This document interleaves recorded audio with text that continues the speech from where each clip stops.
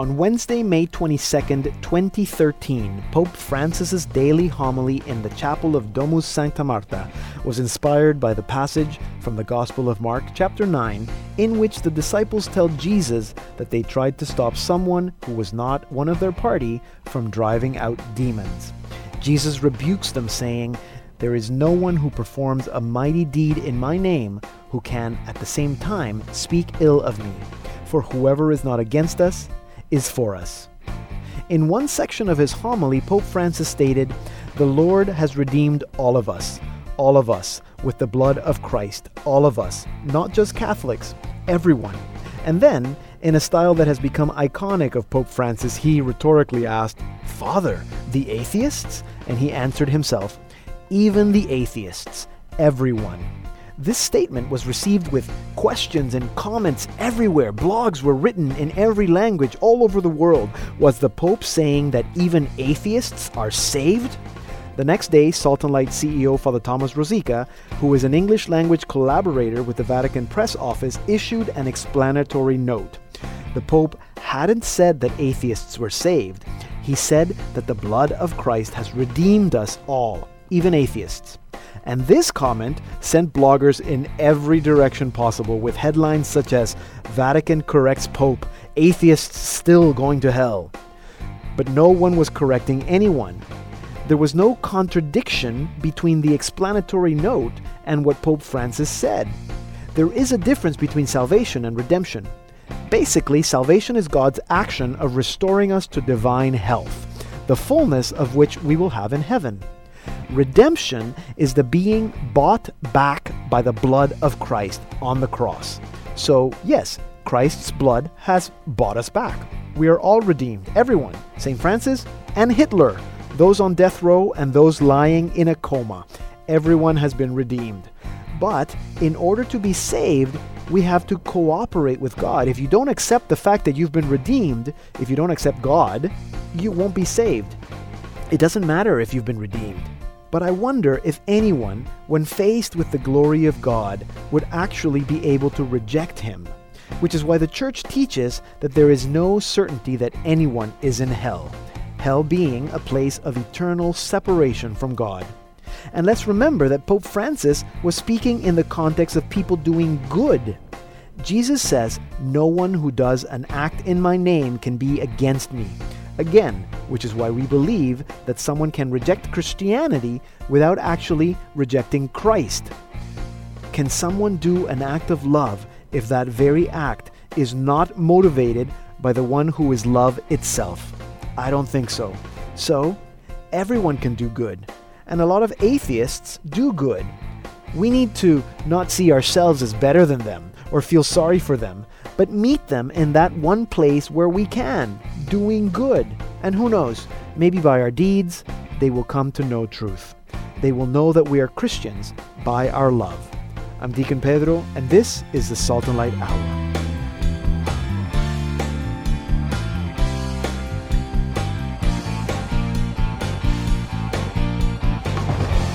Hello, I'm Deacon Pedro. Welcome to the Salt and Light Hour. First off, congratulations to Max Papillon of Bradford, Ontario, who won a copy of Matt Maher's All the People Said Amen. And we're still waiting to hear from Linda Savary Edwards of Little Rock, Arkansas, who won a copy of Amanda Vernon's Interior Gaze. Linda, if you're listening, or if anyone listening knows Linda, please tell her to contact us via Facebook or at radio@saltandlighttv.org. so she can claim her prize. And for those of you who'd like to win a prize, just go to our website, saltandlighttv.org/radio, and enter your name and email address for a chance to win. Today, Andrew Santos joins us on the phone from a Life Teen conference in Phoenix, Arizona, so he'll be sharing our Saints segment and also speaking with Sheridan about the conference. And Sister Marie Paul Curley will be here in about 15 minutes to speak to us about two films, one about zombies, so that should be interesting. And in our second half hour, we'll be speaking with Ed Roy, who is the director of the new Salt and Light documentary, Finding St. Anthony, A Story of Loss and Light. I'm sure that all of you know St. Anthony, and all of the St. Anthony fans will want to stay tuned for that interview. And a few months ago, we met a talented young Australian singer-songwriter, Emma Fradd. Emma has a new album, How the Other Half Live, and so we'll be playing some of her music and speaking with her again about the new album and about her upcoming tour. But let's begin, as we do always, with a song. Here now is Emma Fradd with one of the tracks from her new album, Hacked into the Flood. I'm done drinking the water that's drowning me. I'm done drinking the water that's drowning me. I'm done drinking the water that's drowning me. I'm climbing out of the well. I'm done drinking the water that's drowning me. I'm done drinking the water that's drowning me. I'm done drinking the water that's drowning me. I'm climbing out of the well. I've hacked into this flood. I'm a dead weight climbing. I've hacked into this flood. I'm a dead weight climbing. I've hacked into this flood. I'm a dead weight climbing. I'm done drinking the water that's drowning me. I'm done drinking the water that's drowning me. I'm done drinking the water that's drowning me. I'm climbing out of the well.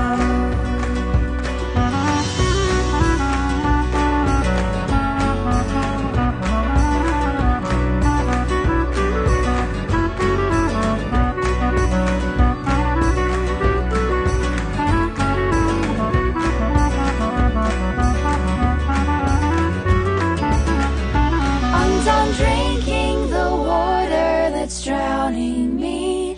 I'm done drinking the water that's drowning me. I'm done drinking the water that's drowning me. I'm climbing out of the well.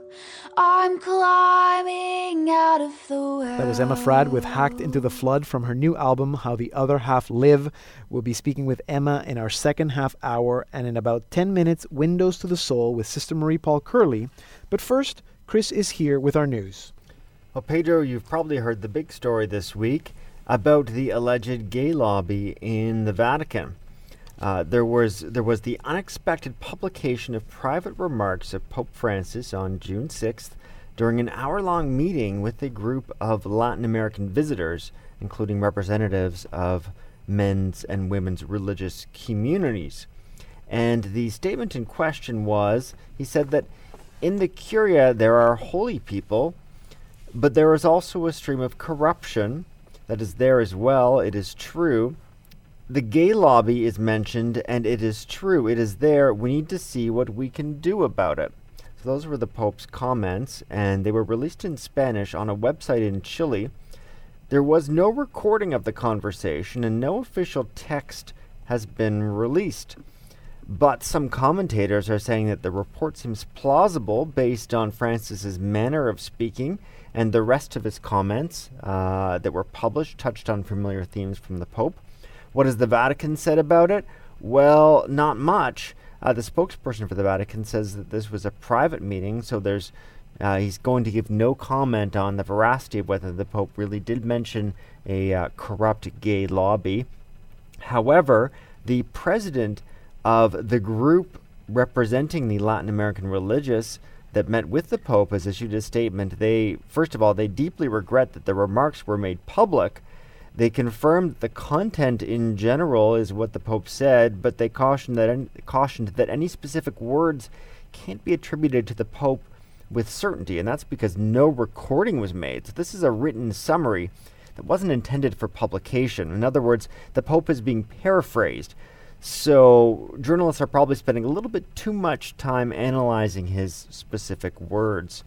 The Vaticanista Robert Moynihan is wondering if this incident might mark a sort of transition away from the honeymoon period for the new Pope, in which his direct words have been greeted with a lot of appreciation and without much criticism, and wondering if now there's going to be calls for greater clarity and precision so that some of the Pope's remarks aren't causing confusion. This is the second communications problem recently. The Pope made off-the-cuff comments during a weekday homily about salvation for atheists, and the misinterpretation of those words prompted the Vatican to issue a clarification. And for some lighter news from the Vatican, Pedro, the Pope received 2 Harley-Davidson motorcycles this week. He was also given a black leather motorcycle jacket. Black? What were they thinking?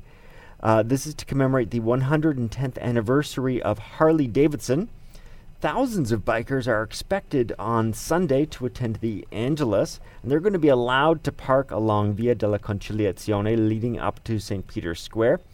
We'll see if they get a special shout-out from the Pope tomorrow. Analysts say that if Francis does choose to ride the motorcycle, it could be indicative of a mid-pontificate crisis, similar to when Benedict freshened up his wardrobe with the flashy Camaro, the red fur-trimmed hat, or John Paul II's wild consistory of February 2001, when he named 44 new cardinals in one go. Absolutely. Well, thank you, Chris, our news producer, Krista Matrenko. If you'd like to comment on anything that you hear on this program, we love to hear from you. Send us your comments via Facebook, facebook.com/slradio1. And while you're there, like our page.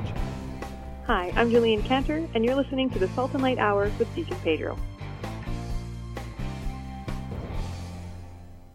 I'm Deacon Pedro. Our website is saltandlighttv.org/radio. You can find me at deaconpedro.com, and also on Facebook, search for Deacon Pedro, and my Twitter handle is @DeaconPedroGM. And now it's time for Saint of the Week with Andrew Santos. All right, so this week I'm in Phoenix, Arizona, and the saint that I ended up finding, he's not a saint, but he's a blessed, he's in the works of becoming one, is Father Eduardo of the Child Jesus, or known in Spanish is Father Eduardo Fare. So Father Eduardo of the Child Jesus was born on April the 20th in the year 1897 in the province of Lerida, which is in Spain. He was the last born of 3. His mother died upon giving birth to him. It seemed that growing up without a mother's love had really affected him, and this could have contributed to his type of personality, his character. But we know that he was very smart, he was very intelligent, and that made him very qualified for studies. Blessed Eduardo served as an altar boy for 2 years at the chapel of the Dominican nuns. And at the age of 10, he entered the minor seminary to begin his studies in the humanities, in which he did really well and he really excelled. When he was 12 years old, he was taken by a priest friend of the family, Father Deo Gratias, to the Carmelite monastery in Tarragona to continue his studies. He entered the novitiate at the age of 15 and made his first profession. As a student, we know Eduardo demonstrated an exceptional love for literature, for books. His poems were recognized in various festivals in the Academy in Lerida, and he won many prizes. He completed his studies in 1919. Eduardo was 8 months away from the age to be ordained. Now, interestingly enough, he was dispensed from this requirement and ended up being ordained by the bishop in Lerida. That same year, which 1919, he was assigned to Durango in Mexico. And at that time, religious persecution was running rampant in Mexico, and they had targeted Father Eduardo when he had got there. So he had to find refuge, and friends of his were able to help him flee the country to the United States. And they did that by disguising him as a reporter, as a newspaper reporter on horseback, and he came into Arizona. And that's where I am. Through donations that he received for his preaching and the ministry that he carried out, he was able to pay for his journey to Tucson, Arizona, which is just south of here in Phoenix. Now, after spending 9 years of doing ministry in the Americas, Father Eduardo ended up returning to Spain for the provincial chapter, and that was in 1930, where he was elected to the general chapter as an associate. Now, when we look at the martyrdom of Father Eduardo, we look to the feast day of St. Elijah on July the 20th of that year.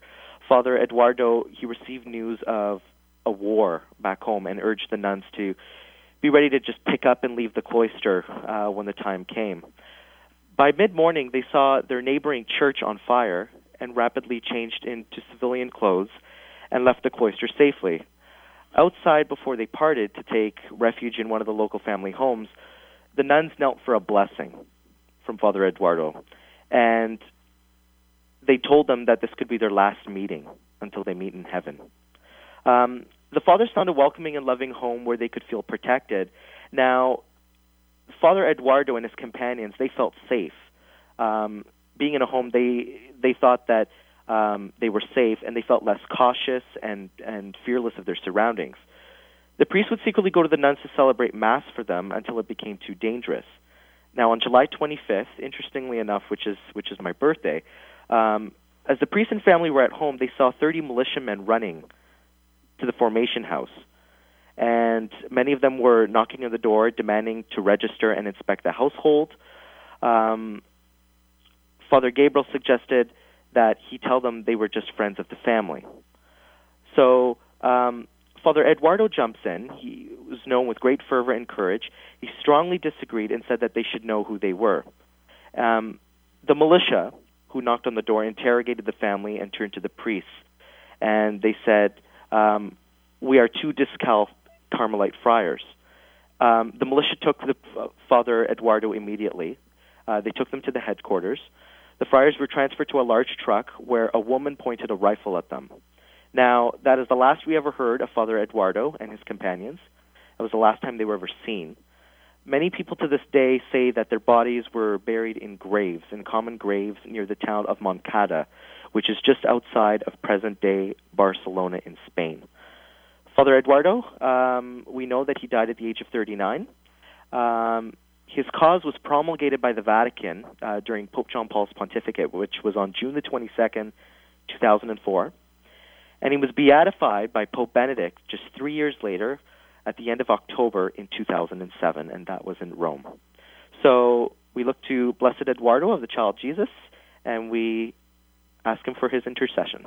That was our saint expert Andrew Santos on the phone from Phoenix, Arizona.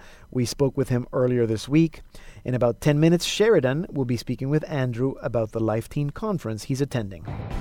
Hi, I'm Danny Torquia from Media Ministry Minutes, and you're listening to the Salt and Light Hour with Deacon Pedro. I'm Deacon Pedro. You can find Salt and Light Radio on Facebook. Just go to facebook.com/slradio1 and be sure to like our page. Also stay connected with your name and email address at saltandlighttv.org/radio for a chance to win cool music prizes. And now it's time for...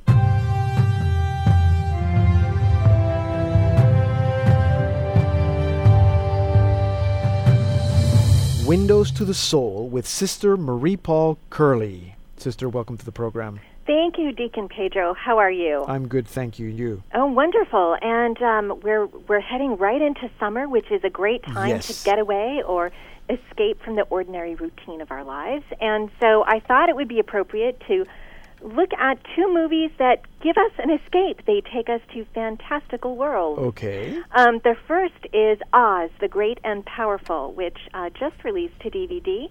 The prequel to the 1939 classic film, The Wizard of Oz. How many times did you see The Wizard of Oz? You know what? I mean, I've seen it 2 or 3 times. Maybe more than 3 times. But I don't think I've seen it that many times. And I mean, I like it, but I'm not like crazy about it. No, really? No, but I can tell you that I saw in 1985. I was in New York, and we went to Radio City Music Hall, and we watched the film. And it's a sequel. I think it's called Return to Oz. That I really liked. That I actually liked. Very much. Yes. Yes. Well, good. Then you might actually like Oz the Great and Powerful. Okay, so that is great. I haven't seen Return to Oz.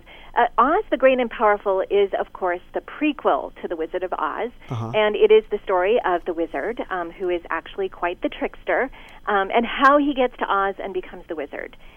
I mean, unlike you, am a huge fan of the classic 1939 Wizard of Oz film. Yeah. So I couldn't really imagine a worthy prequel or sequel. However, having stated that, this Oz is better than your usual family entertainment. For me, it didn't qualify as great. So there's some acting, some pacing, some character development issues throughout the film.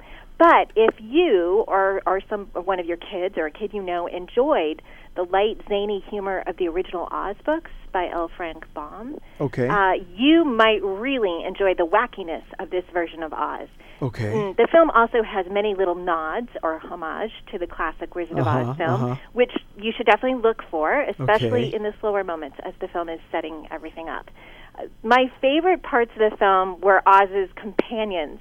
I should explain. The wizard is also called Oz, so Oz the Wizard and Oz the Kingdom are both Oz.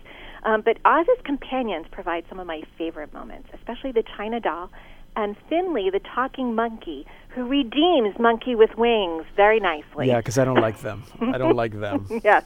No. So I would say The Wizard of Oz is very wholesome family entertainment with a deeply Christian worldview. And I would say that especially because of a couple of things that really struck me. The resolution of the issue, the problem, which is two wicked witches, no less, is done without the use of violence. What an amazingly Christian thing to do in a children's movie, a family movie. Also, the theme of faith. This line is repeated several times in words like this: "If you believe, everything is possible." Also, there's a theme running through it about the meaning or the purposefulness of life. If we're put somewhere, we're there for a reason, and that's actually reinforced several times. So, honestly, this is a really great film for the whole family to see, except for the really little kids, because there are a few moments where the evil witches are very scary. Okay, so that's good to remember. But with, kids, older kids, and teenagers and even some younger kids will probably be fine with it. Good. It's a great story. The second film it's the first and probably the last zombie movie I'll see to the end. It's called Warm Bodies. It takes place in a bleak post-apocalyptic world where electronics are gone, the majority of the human population has been transformed into zombies, and a few people still remain alive who live on the defensive. Now, it's not your typical zombie movie, or I probably wouldn't have finished it, but it's the story of R, a zombie who is unusual because he realizes he is lonely and longing for connection. So on a hunting trip through a fallen city, he comes across the human girl, Julie, and instead of eating her, as he does some of her friends, he falls in love with her and rescues her. So apart from the typically necessary zombie gore, which is actually kept quite to a minimal, this is a pretty typical love story, except that love's results are much more dramatic than usual, because in this post-apocalyptic world, love is so lacking. So I don't want to give too much away, but this is a great movie for horror fans. There's a freshness to the perspective of love and connection, and of course, with any well-done horror film, there's a lot of symbolism and metaphor. So, which you can look for a deeper meaning. So, okay, good. What's the rating? It's rated PG. I would say it's appropriate for young teenagers and up if they're prepared if they are horror film fans or want to kind of dip their toe in that genre. Okay, that's good to know. My kids would qualify then. Okay, so Oz, the Great and Powerful, good for the whole family, and Warm Bodies, good for the horror fans in your family. That's right. Okay, very good. Sister, thank you very much. This is our last segment for the season, so I hope you have a good summer, and we'll connect back in September. Thank you, and you too, Deacon Pedro. Sister Marie Paul is with the Congregation of the Daughters of St. Paul. You can read her blog at windowstothesoul.wordpress.com. Hi, I'm Mark Matthews, your Hollywood undercover missionary, and you're listening to the Salt and Light Hour with Deacon Pedro. You can podcast our show for free at saltandlighttv.org/radio, and that's also where you can now listen to Christian music live all day long at that same web address. Just click on the Listen Live link. And here now is Sheridan. Hello, friends. Pedro, have you ever been to a Life Teen conference? Actually, no, I have not. I've been to Life Teen events, but never to an actual conference. I've never been either. But as you know, Andrew Santos, our Saint expert, was in Phoenix, Arizona this past week, and I got a chance to speak with him. Hello, Andrew. So give me the scoop. What's it been like? Oh, it's been a fantastic week. So I've been in Phoenix since Sunday for the Life Teen Catholic Youth Ministry Training Convention. There are about 600 to 700 people here, and people from all across the American Church, from the United States, from Canada. There's quite a contingent. There's even someone here from Hong Kong. That's impressive. Which is amazing. So we are just about to wrap up the 4-day convention, and it's been fantastic so Was far. there a particular theme for this year's conference, or is it just there has definitely been a theme, and the theme for this year is fearless. We got to be fearless. We got to put away our anxieties, our fears, and we got to translate that into joy, into people of peace, of hope. So Be Fearless was the theme, and it's been a great theme so far. And who were some of the presenters? There's been quite a number of presenters. That includes people from the Life Teen staff in the United States. Some of the keynote speakers were Bishop Ed Burns, and he's from the Bishop of, he's not from the Bishop, he's from the Diocese of Juneau in Alaska. And he brought a really unique perspective from that part of the United States. We also had Ralph Martin, a friend of ours. He's the president of Renewal Ministries. And he was in Rome last fall for the Synod on the New Evangelization. That's right. And Father Mike Schmitz, who is an incredible, incredible guy. He's the director of Youth and Young Adult Ministry for the Diocese of Duluth. And, there have been other priests, other lay faithful from across the American Church, and they've really come together to give a fresh and exciting perspective. And some of the topics have been absolutely fantastic. So is there anything that's really made you excited, or any impressions of the American Church you'd like to share? Oh, it's just alive. It's dynamic. People are spirit-filled. They really take the call to faith very seriously, the call to evangelize, the call to get dirty and do the work and get out there and evangelize the people. What I take away from this convention are the topics, are the keynote sessions. They were fantastic. Yesterday I went to a really, really good breakout session on the Church's guide to the Church's standpoint on homosexuality. And that seems to be a theme that's resonating a lot in secular society today. Right. Also, a lot of great topics like how to survive ministry in spiritual deserts, taking teens on mission trips, connecting teens to the Eucharist, impactful catechesis, which is important, music ministry, basics in Catholic apologetics. I really like that one. And I could go on and on and on and on and list them all, but they were all fantastic. So I really take away a lot of good things from these sessions, a lot of good notes, stuff that I didn't already know. All right, buddy, enough gallivanting around. Come back to the office and do some work, because we miss you. I will do. Greetings to everyone at the office from Phoenix. It's off to the Grand Canyon. See you later. That was a conversation I had with Andrew Santos earlier this week while he was at the Life Teen Conference in Phoenix, Arizona. Yeah, I know. Very exciting. Thank you very much, Sheridan, and thank you very much, Andrew. Coming up in our second half hour, Finding St. Anthony and a featured chat with Emma Fradd. So stay tuned.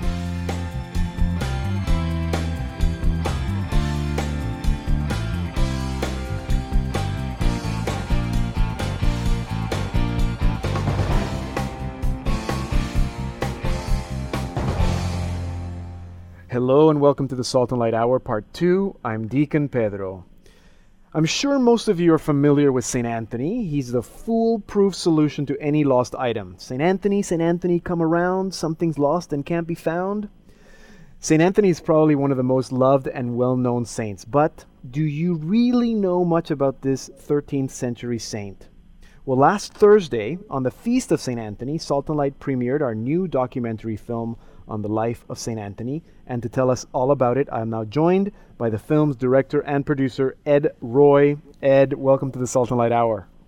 Thank you, Pedro. Happy to be here. So I think that people can relate to St. Anthony having to do with lost items, but why is the film a story of loss and light? Where's the loss in his life? Right, yeah, absolutely. Well, I think what we wanted to do here with the film is not simply tell the story of a saint that many people have turned to over the past 800 years, but to go back and look at the life of an individual that spans 35 years. And so Anthony, whose his baptismal name was Fernando, he goes through his own journey of self-discovery. And in that self-discovery journey, he also has to lose many things. He loses some concepts of himself, or loses ideas of what he believes he is called to do as a Christian, or as someone who wants to give his entire life to God. He has various, inspirations as a young man, first starting off as possibly following the footsteps of his father, who was a knight. And I think what's interesting to note is that in his century, Portugal had just been reconquered by the Christian kingdoms to the north from Muslim control only a couple of generations before him. And there may have been still sort of a sense of knighthood as being something that was also a service where you sort of put your life on the line for the people you love and for the protection of your village or of your city. Right. But so Anthony is someone who's very generous, and but at a certain point he feels that in order to save his soul, he must enter into religious life. And so his uncle, who is an Augustinian canon, basically a religious of the Augustinian tradition, inspires him to also enter into that way of life. And then later, something else happens, and he meets these Franciscans. Right. And so he has to also lose that previous idea. And then as a Franciscan, he thinks, well, I'm going to go off and be a martyr in Morocco. Yeah. And that never happens. And so his life story is one of a lot of believing he's going to go on a certain path, and then God sort of closes doors in front of him. And so there's a sense of loss, but more than anything, I think it's a sense of loss of understanding what does God really want from me. And only at the point in which he surrenders does he begin to experience a new sense of light in his life. Yeah, I see. That there is somebody else, there's God who is there to help guide him on his journey. And the guiding becomes more clear the more he really lets go of control. Yeah, sounds like the faith journey that a lot of us go on. God takes you somewhere, prepares you for something, then moves you on. Did you, Ed, personally, I'm sure you knew about St. Anthony, but did you have a particular devotion to St. Anthony, or was there anything new about this man, Fernando, that you found out that moved you personally? To tell you the truth, before this project, I had almost no connection with St. Anthony. I only understood St. Anthony from those around me, especially of Italian descent, who had this tradition of turning to St. Anthony for things that were lost, and I never did, because I just didn't understand why I should. And so for me, the discovery of St. Anthony was almost from very, very fresh. I knew really nothing about him. I didn't know what century he was born. I didn't know he was a Franciscan. I didn't know he knew St. Francis. I only had heard from my Portuguese friends that he was from Portugal, and they were very proud of that. Yeah. And from my Italian friends that he was from Padua, and they were very proud of that. And so I knew I would say almost nothing. I didn't even know the prayer that you said at the beginning of this interview. That's funny, because I've known about St. Anthony in terms of finding lost items, but in Spanish. So I learned that prayer just recently in the last couple of years, because I heard somebody say it in English, and I thought, oh, that's cool. Did you find out why he ended up being the patron saint of lost items?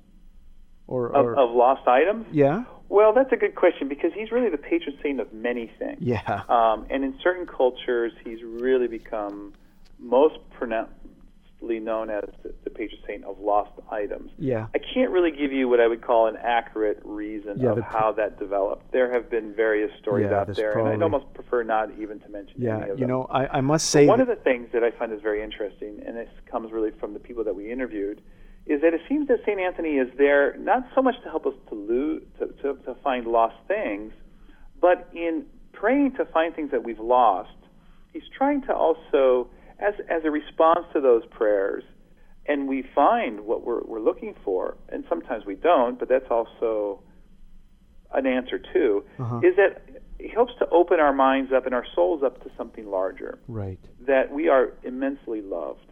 And from that perspective, I can really embrace this idea that, St. Anthony isn't so much about, the magic charm of when I lose something, but it's more about saying that there is more to our life and to our life journey than the people that we see with our eyes and our ears. There's also this, well, we'll use the word communion of saints, this other dimension of the human family.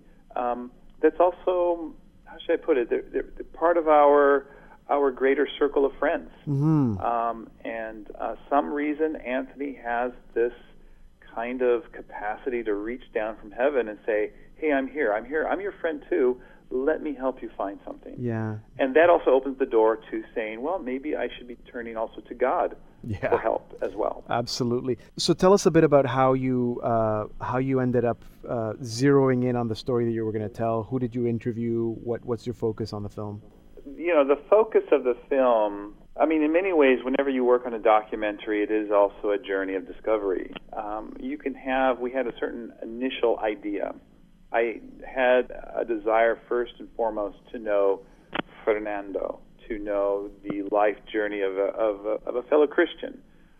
We call him a saint today, but sometimes using that wonderful title can also distance someone. So we wanted to go back and discover who this individual was. And in doing so, we begin to just understand that we are exploring a life journey. And you had made a very important point before, and that is loss and light. We all go through that experience. Even the saints, and I would say even other saints, have all gone through very similar experiences, because it is a process of letting go of the things that we think are important, even if they mean a life towards following God, following Christ in the Gospels. But we need to be purified of a lot of our ideas and simplified. And so, just it's sort of like it was one of those things that just seemed to become obvious in how to tell his story in particular with this theme. Certainly we could have taken other aspects. He was also a great preacher. Yeah. We could have focused in on his gift for theology. He supposedly had the Bible memorized by heart.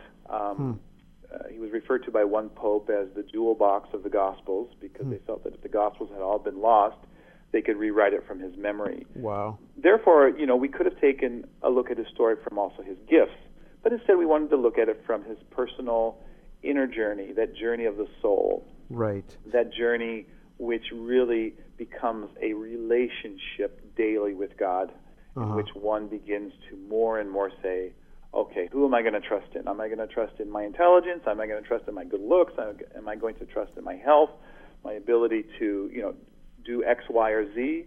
Or am I going to trust in God who guides me? Right. And that really is the journey of a saint. It's the journey for all of us, actually, as we go towards our own path of sanctity. And it opens us up to a different kind of relationship with God. And that's what we wanted to do, was to show how this young man, Fernando, in his journey, had opened his life and his soul up to a very deep and trusting relationship with the Lord. Which is a great example for all of us. Absolutely. And still relevant today. I think one of the things that we want to make sure is that these saints who lived 800 years before us, and maybe today we see them mostly in monumental pieces of art. I mean, the artwork around St. Anthony's memory is absolutely spectacular. But we want to remember it's not just about the art. There is something in his story that's still relevant to me today as an individual, as I go to school, as I go to work, as I struggle with understanding my place in the world. Yeah. It's still very, very relevant. Yeah, and I think that's one of the challenges of telling the story of a saint. You're right, to kind of, we want to connect with his humanity. It's a great film, Ed. Thank you for the work that you've done on it, and I hope that our listeners can get a chance to watch it when it repeats again on this weekend. So thanks for chatting with us today. Thank you, Pedro. I enjoyed it. Be well. Ed Roy is a filmmaker and the director and producer of Finding St. Anthony, A Story of Loss and Light. You can learn more about Ed Roy at his website, j6mediaworks.com, and you can watch Finding St. Anthony on Salt and Light Television on Sunday, June the 16th at 9 p.m. Eastern. It repeats at 10 p.m. Pacific. For other broadcast times, visit saltandlighttv.org/St. Anthony. And for those of you who are outside our broadcast area, you can watch all our programming streaming live at saltandlighttv.org/live. You can also visit that site to find out how to purchase the DVD of the film when it's out. Here now is our featured artist of the week, Emma Frad, with Turbulence from her new album, How the Other Half Live.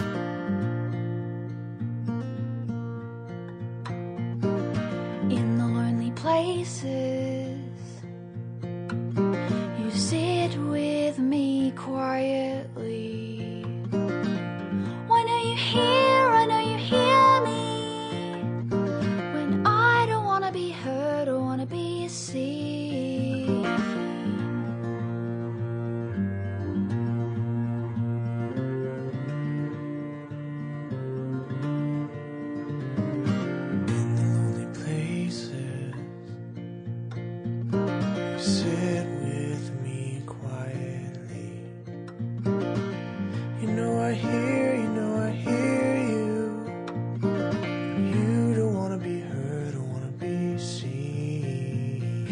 Don't know why, I don't know why I can't stop crying.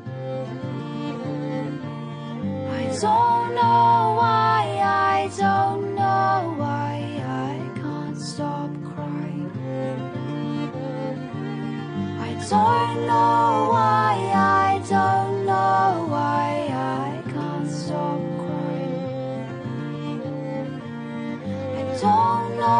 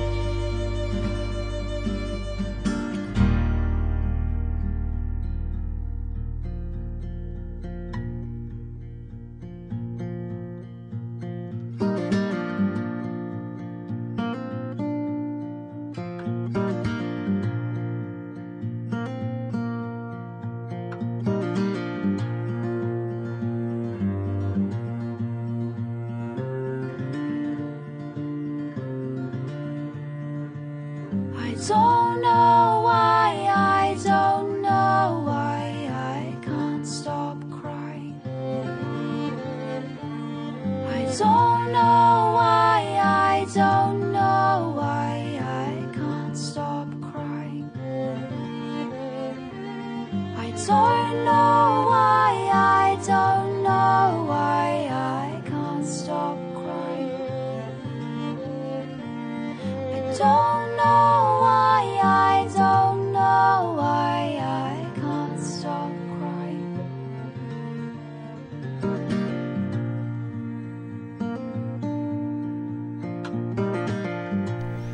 was Emma Fradd with Turbulence from her new album, How the Other Half Live. Last November, we were introduced to a lively young Australian singer-songwriter by the name of Emma Fradd. Emma is a convert and has been working with Net Ministries in Canada for over 3 years. When she was last here on this program, she had just released her first album, Search Party. And it's amazing because not 6 months later, she has another album, How the Other Half Live, which we've been listening. And to talk about where her career is going and about this new album, I am now joined by Emma Fradd. Emma, welcome back to the Salt and Light Hour. Hey, thank you so much. So no rest for the wicked, eh? Yeah. Yeah, if I could stop writing songs, I would, but I enjoy doing it. So okay, so is that what it is? Is it that, because I speak to artists all the time, and sometimes, it's a year, 2 years between albums. Is it that you have all this material, and it's just you just need to record it?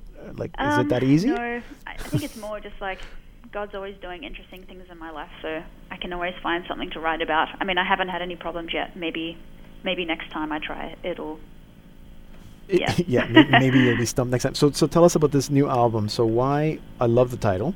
Thank you. Why? What's with the title? How the Other Half Live. Who are the other half? Well, I guess I wrote the CD going through a difficult time in my life, and I met these two women, both who had gone through really traumatic experiences in their life. One of them, their mother committed suicide, and another woman, she was almost sold into prostitution. And hearing their stories, I was really taken aback, but just to see the faith that they had in God, like, really touched me.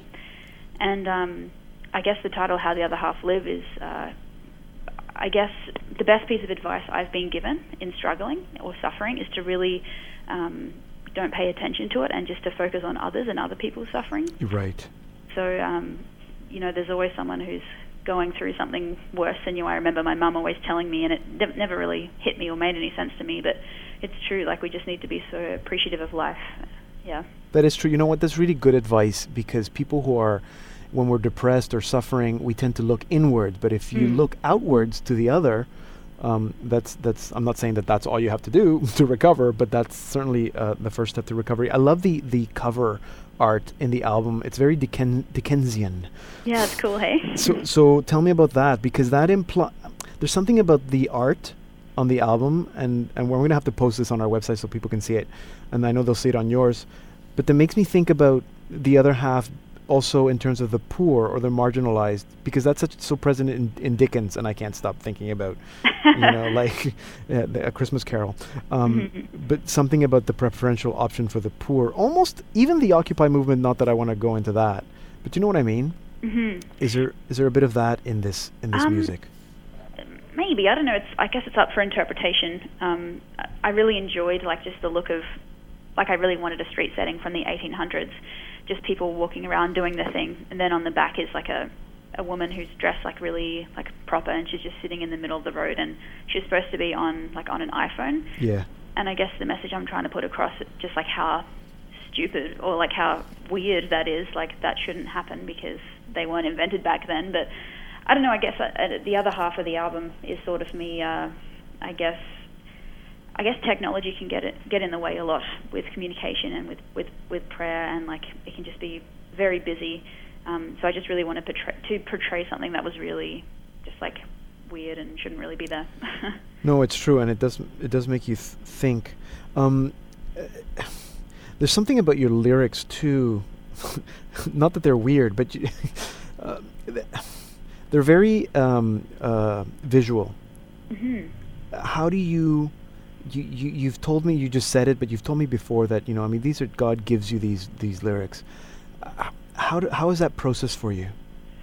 I don't know. I journal most days.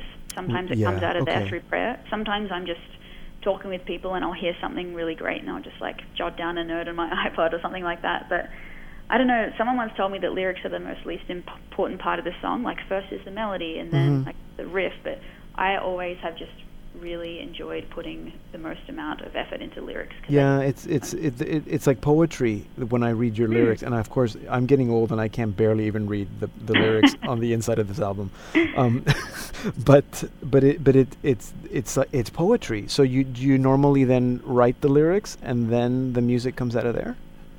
Well, it's a bit of both. Sometimes the lyrics come first, sometimes the music does. I don't really have a set way of doing it. I just sort of like go for it. Now, one of the songs that we just heard, Turbulence, some of the lyrics are inspired by the writings of Saint Faustina. Is that also something you like you said, you got your inspiration from different places? Is there something special about Saint Faustina that moves you? Yeah, I don't know if it's Turbulence. You might be thinking about Confirmed and Engraved. Oh, okay.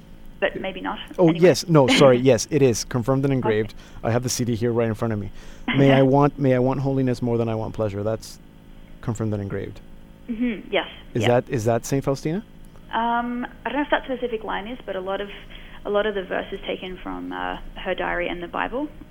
Like Jesus says to Saint Faustina, let it be confirmed and engraved on your heart that I'm always with you, even if you don't feel I'm near at the time of battle. So just going with this theme of like not looking inward, but just like really trusting that God is like with you in your suffering, and like if we're willing to go into battle, then we've like already won because God is with us. Right. So that's something that inspired you for that, and you also use scriptural reference, of course, in some songs. Yes. Turbulence. I can see now that Turbulence is one of the ones that has scripture references. I'm not sure which reference. And is it the same thing that you're in prayer, and or either reading scripture in prayer, and something might hit you, or depending on how your day is going? Yeah, absolutely. Yep. You're going on tour, or sorry, you've started your tour, right? Or you're going? You started. So tell us a bit of where you're going and what that tour's about. Yeah, so last night we played in Calgary, and we're on the road right now on our way to Kamloops. And we have 4 more shows in BC, then we're going back to Alberta for 3 shows, and then finishing up in Saskatoon on the 22nd of June. Okay, so for the whole, pretty much the next 2 weeks or so, you're going to be in BC and Alberta. Where can people find those tour dates on your website? Absolutely, emmafrad.com, or you can find me on Facebook, Emma Frad. I'll be posting like all of the events and stuff. They're public, so hopefully people can just come and see where the party's at. Good. And are you playing by yourself, or do you play with a band? I'm just playing on my own this time. A friend of mine, Sarah Buckham, another Catholic artist, is going to be touring with me. Okay, good. And so now that you're putting out an album every 6 months, are we already working on the next one, or? You know what? I've had thoughts about it. I've always wanted to put out like a double album. You know how like the Foo Fighters did that, and like I don't know, Led Zeppelin. I would just love to have enough music to put out a double CD. So I don't know if that'll happen, but maybe. So, but I mean, clearly there's enough material already that you're thinking of not just a 1 CD but a double. Well, there is enough. I would say I probably have enough if I worked on it for maybe 1. So I think I should take some time and really come up with something I'm 100% happy with. And is this something, I know you work for NET full-time, right? Mm-hmm. So this music, I kind of alluded to your career when I introduced you. Is it shaping up as a career, or is this something you're doing on the side? It's something on the side. I would love it if it could be a career, but to be honest with you, I have no idea how to even go about that. So right now I'm just sort of doing it as a hobby, and people really seem to enjoy the music, so it's my honor, and yeah, it's such a blessing to be able to share it with people. Yeah, no, it's good. There's a little more freedom when you don't have to make a living out of it. Yeah, totally. It's true, and you're doing good evangelization work through NET anyway. If people don't, last time we spoke about NET, and so, but if people don't, haven't heard of NET, can you quickly tell us what NET Ministries is and what you do? Absolutely. It's the largest Catholic youth ministry in Canada, and our mission is to challenge young Catholics to love Christ and embrace the life of the church. So right now I work for NET as a recruiter, so it's my job to recruit around 50 volunteers each year who want to give up a year of their life to do missionary work on a team of people. Okay, are you recruiting right now, or have you done that? Have you done for the year? We are very close to finishing. We only have a couple of spots left, but So if people are interested, can they still apply? Yes, absolutely. If you just email recruit@netcanada.ca, that'll be me or my partner in crime, Sean. Okay, so recruit@netcanada.ca, and they can find more information at the netcanada.ca website. Yes. To find out about Net. You guys, I know you know, but you're one of your teams came to my parish. I guess Josh Bruce's team, they came through our parish a while back. So so that's great. You guys are doing good work. So Emma, thank you so much. I love the album. Keep the music coming. Sorry I'm not in BC or Alberta, so I can't follow you on your tour, but we'll certainly follow you on Facebook. Thank you so much for having me. Emma Fradd's new album, How the Other Half Live, is now available. You can find her on Facebook, on YouTube, and also at her website, emmafradd.com. Here now is Emma with that song that we were speaking about with the lyrics by St. Faustina, Confirmed and Engraved. Let it be confirmed and engraved on your heart that I am always with you. Even if you don't feel I'm near at the time of battle. Do not be absorbed in your misery, but rather gaze upon my heart. Do not be absorbed in your misery, but rather gaze upon my heart. But rather gaze upon my heart. May I want holiness more than I want pleasure. May I want holiness more than I want pleasure.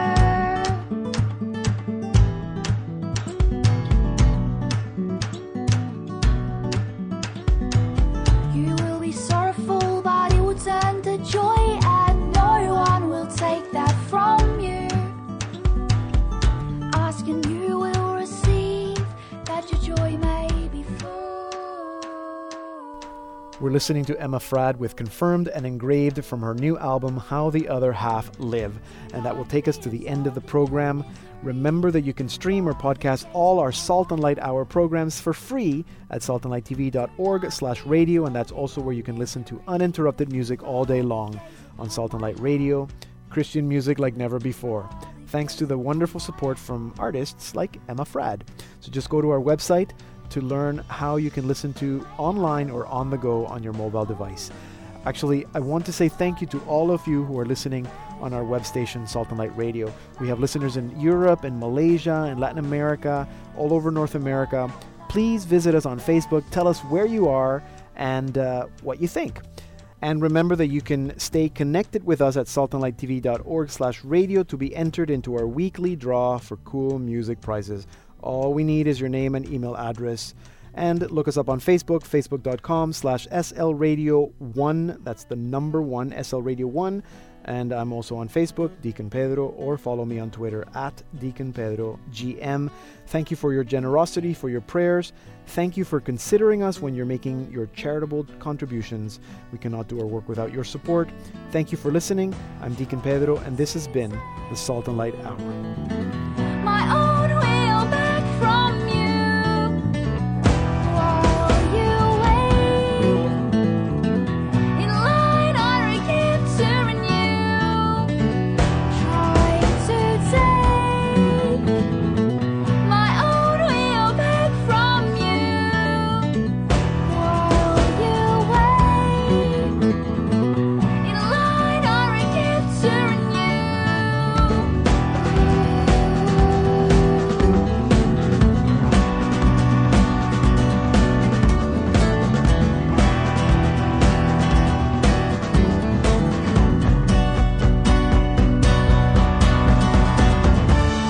May I want holiness more than I want pleasure.